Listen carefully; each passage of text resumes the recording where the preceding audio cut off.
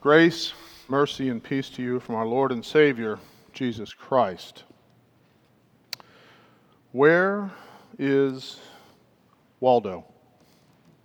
Perhaps you recall the children's book. Kids would look for hours at the pages trying to figure out where the silly character Waldo was hiding among a myriad of details in a picture book. It was the ultimate can you find book. It was unlike others where you looked at an image for many items. The goal in these was to find Waldo, the silly guy in the red, white, and black striped shirt. The questions two disciples had as they walked to Emmaus were possibly many as they talked about the things that had taken place. How could this have happened? Why? Why did he have to die? Where is his body? What about the accounts of the women saying they had seen him? Ultimately, the question was much more serious than the one faced in looking at a children's book. The question was, where's Jesus? As those living in the moment, they sought to understand what had and was happening, much like we try to decipher the evening news. Things like the bombing raids that the U.S., French, and British forces made on Syria in response to chemical weapons attacks that they had perpetrated on their own people. Or should I say, supposedly perpetrated or allegedly perpetrated, as most of the news I have read has put it. Some will be talking for months and years about what is and has gone on surrounding the events of these last few days. This is what the Emmaus disciples were doing, discussing the events of the last few days. The death of Jesus had a pretty firm grip on their understanding of the events. As the stranger approached them and walked with them, they spoke with sad, downcast faces about what Jesus had been and the hopes they had in him. But now, where was Jesus? He had been in Jerusalem and sojourned with them to be there for the Passover. To sojourn in the sense that is used here is to have been a visiting alien, not a permanent resident. Many sojourned from far away to Jerusalem, but none as far as Jesus had come, entering creation from eternity. He sojourned with them now to Emmaus, but they could not realize their new companion in travel was Jesus, because he was hidden from their view by God. Seeing and speaking to a man, their eyes were closed to his identity. Yet he walked alongside them as they recounted to him the recent events. He then chastises them. O foolish and slow in heart to believe in all the things the prophets spoke. Was it not necessary for the Christ to suffer these things and enter into his glory? Their Christology, their study and understanding of who Christ was and what he was to do, in fact had done, was deficient. So he taught them from Moses, the prophets, and all the Scripture, the things concerning himself. All of Holy Scripture points to Christ, and he catechized them from Scripture about himself.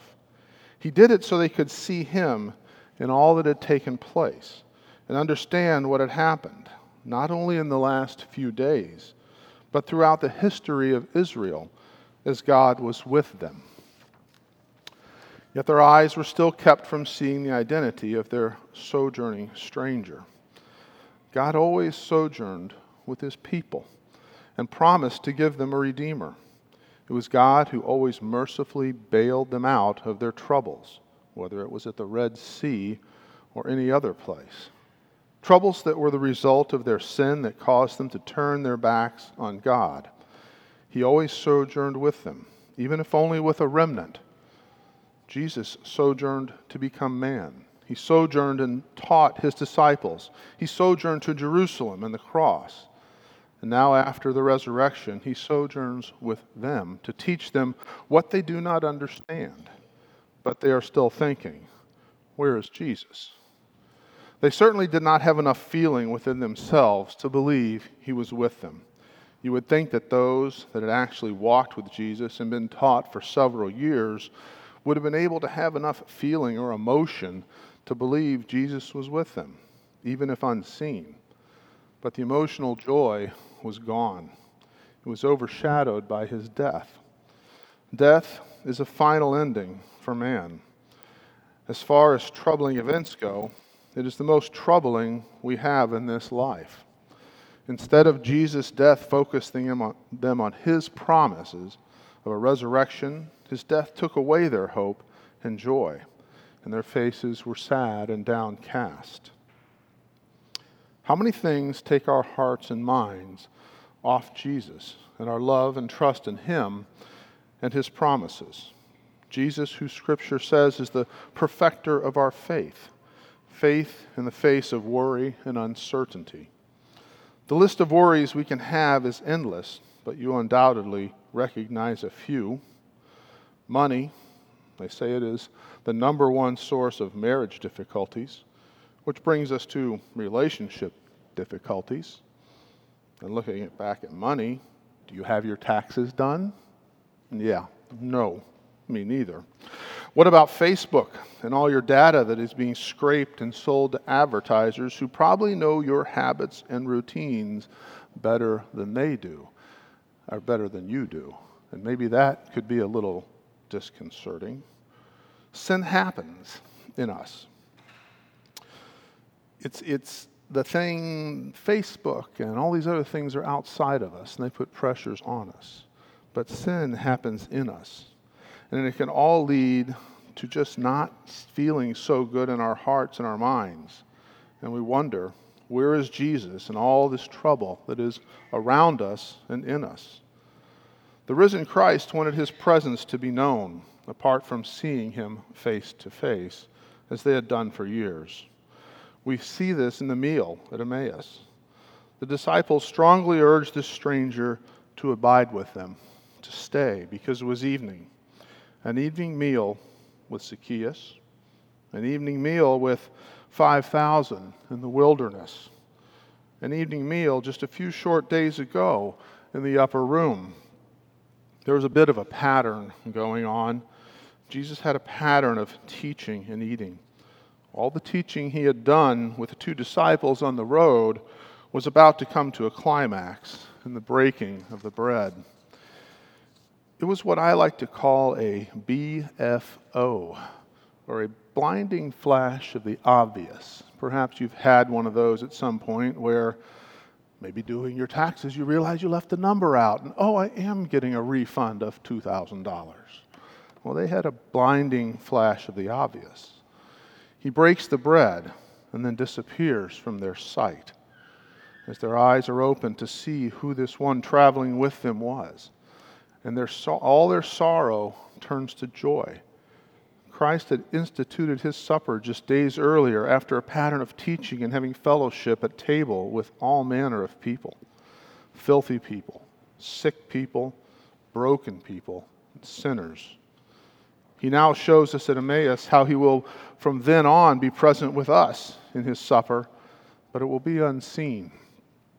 It shows us how, in this time of new creation, our lives will be eternally joined to his in his presence. Sin had been recognized by Adam and Eve with the first meal recorded in the garden. This meal in Emmaus was on the first day of the creation after the resurrection of Jesus. It was the start of God's new creation in Christ. The first meal brought death, and this meal brings life.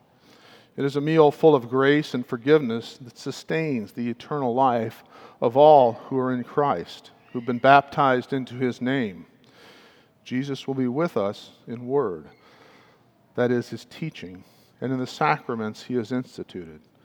It is quite simple, yet so difficult to sometimes wrap our human minds around. So we need reminders. A few years ago, I think in 2013, Pastor Ullman and I, and he's quickly going, we took some kids to St. Louis with some parents. It was a 7th and 8th grade catechumens. And we visited many Lutheran sites. We climbed bell towers in both the seminary and the church where Walther preached. We visited the LCMS International Center, the Lutheran Museum also. One thing really stands out from our visit with President Matthew Harrison. He wasn't there. But we toured his office, and they probably should have been better at leading us through, because of a picture of one of our unnamed 7th or 8th grade girls sitting behind his desk. Her feet weren't on it, but it just didn't seem right. The walls were full of memorabilia, crosses, pictures, places he had been. There may have been a banjo, and I believe there was even a mounted steer head with some theological significant note attached. But what stood out, and still does, was a simple bumper sticker that had been tacked to a bulletin board. It answered the question at hand this day, and it read, "I found Jesus. He was in the bread and wine the whole time," versus looking for him every place else. This is what the risen Christ wanted his disciples to know and record in the Gospels so that the Word of God, Jesus' Word, could teach it to us. It is how he is with us as we receive his body and blood. It is how he wants us to know him, his resurrection, and the power therein. It is for the strengthening of our faith so that our joy can be complete in him, no matter what our sinful feelings may tell us, no matter what our broken and sad condition may be. We come to his table, we fellowship with Christ, and we share the joy of his resurrection as we await our own exodus from this life of sin to a glorious resurrection like his. It will happen. We have his promise to be with us until the end of the age. Jesus, the Christ, is with us. Christ is risen. Amen. Now may this peace, which passes all understanding, keep our hearts and minds in Christ Jesus. Amen.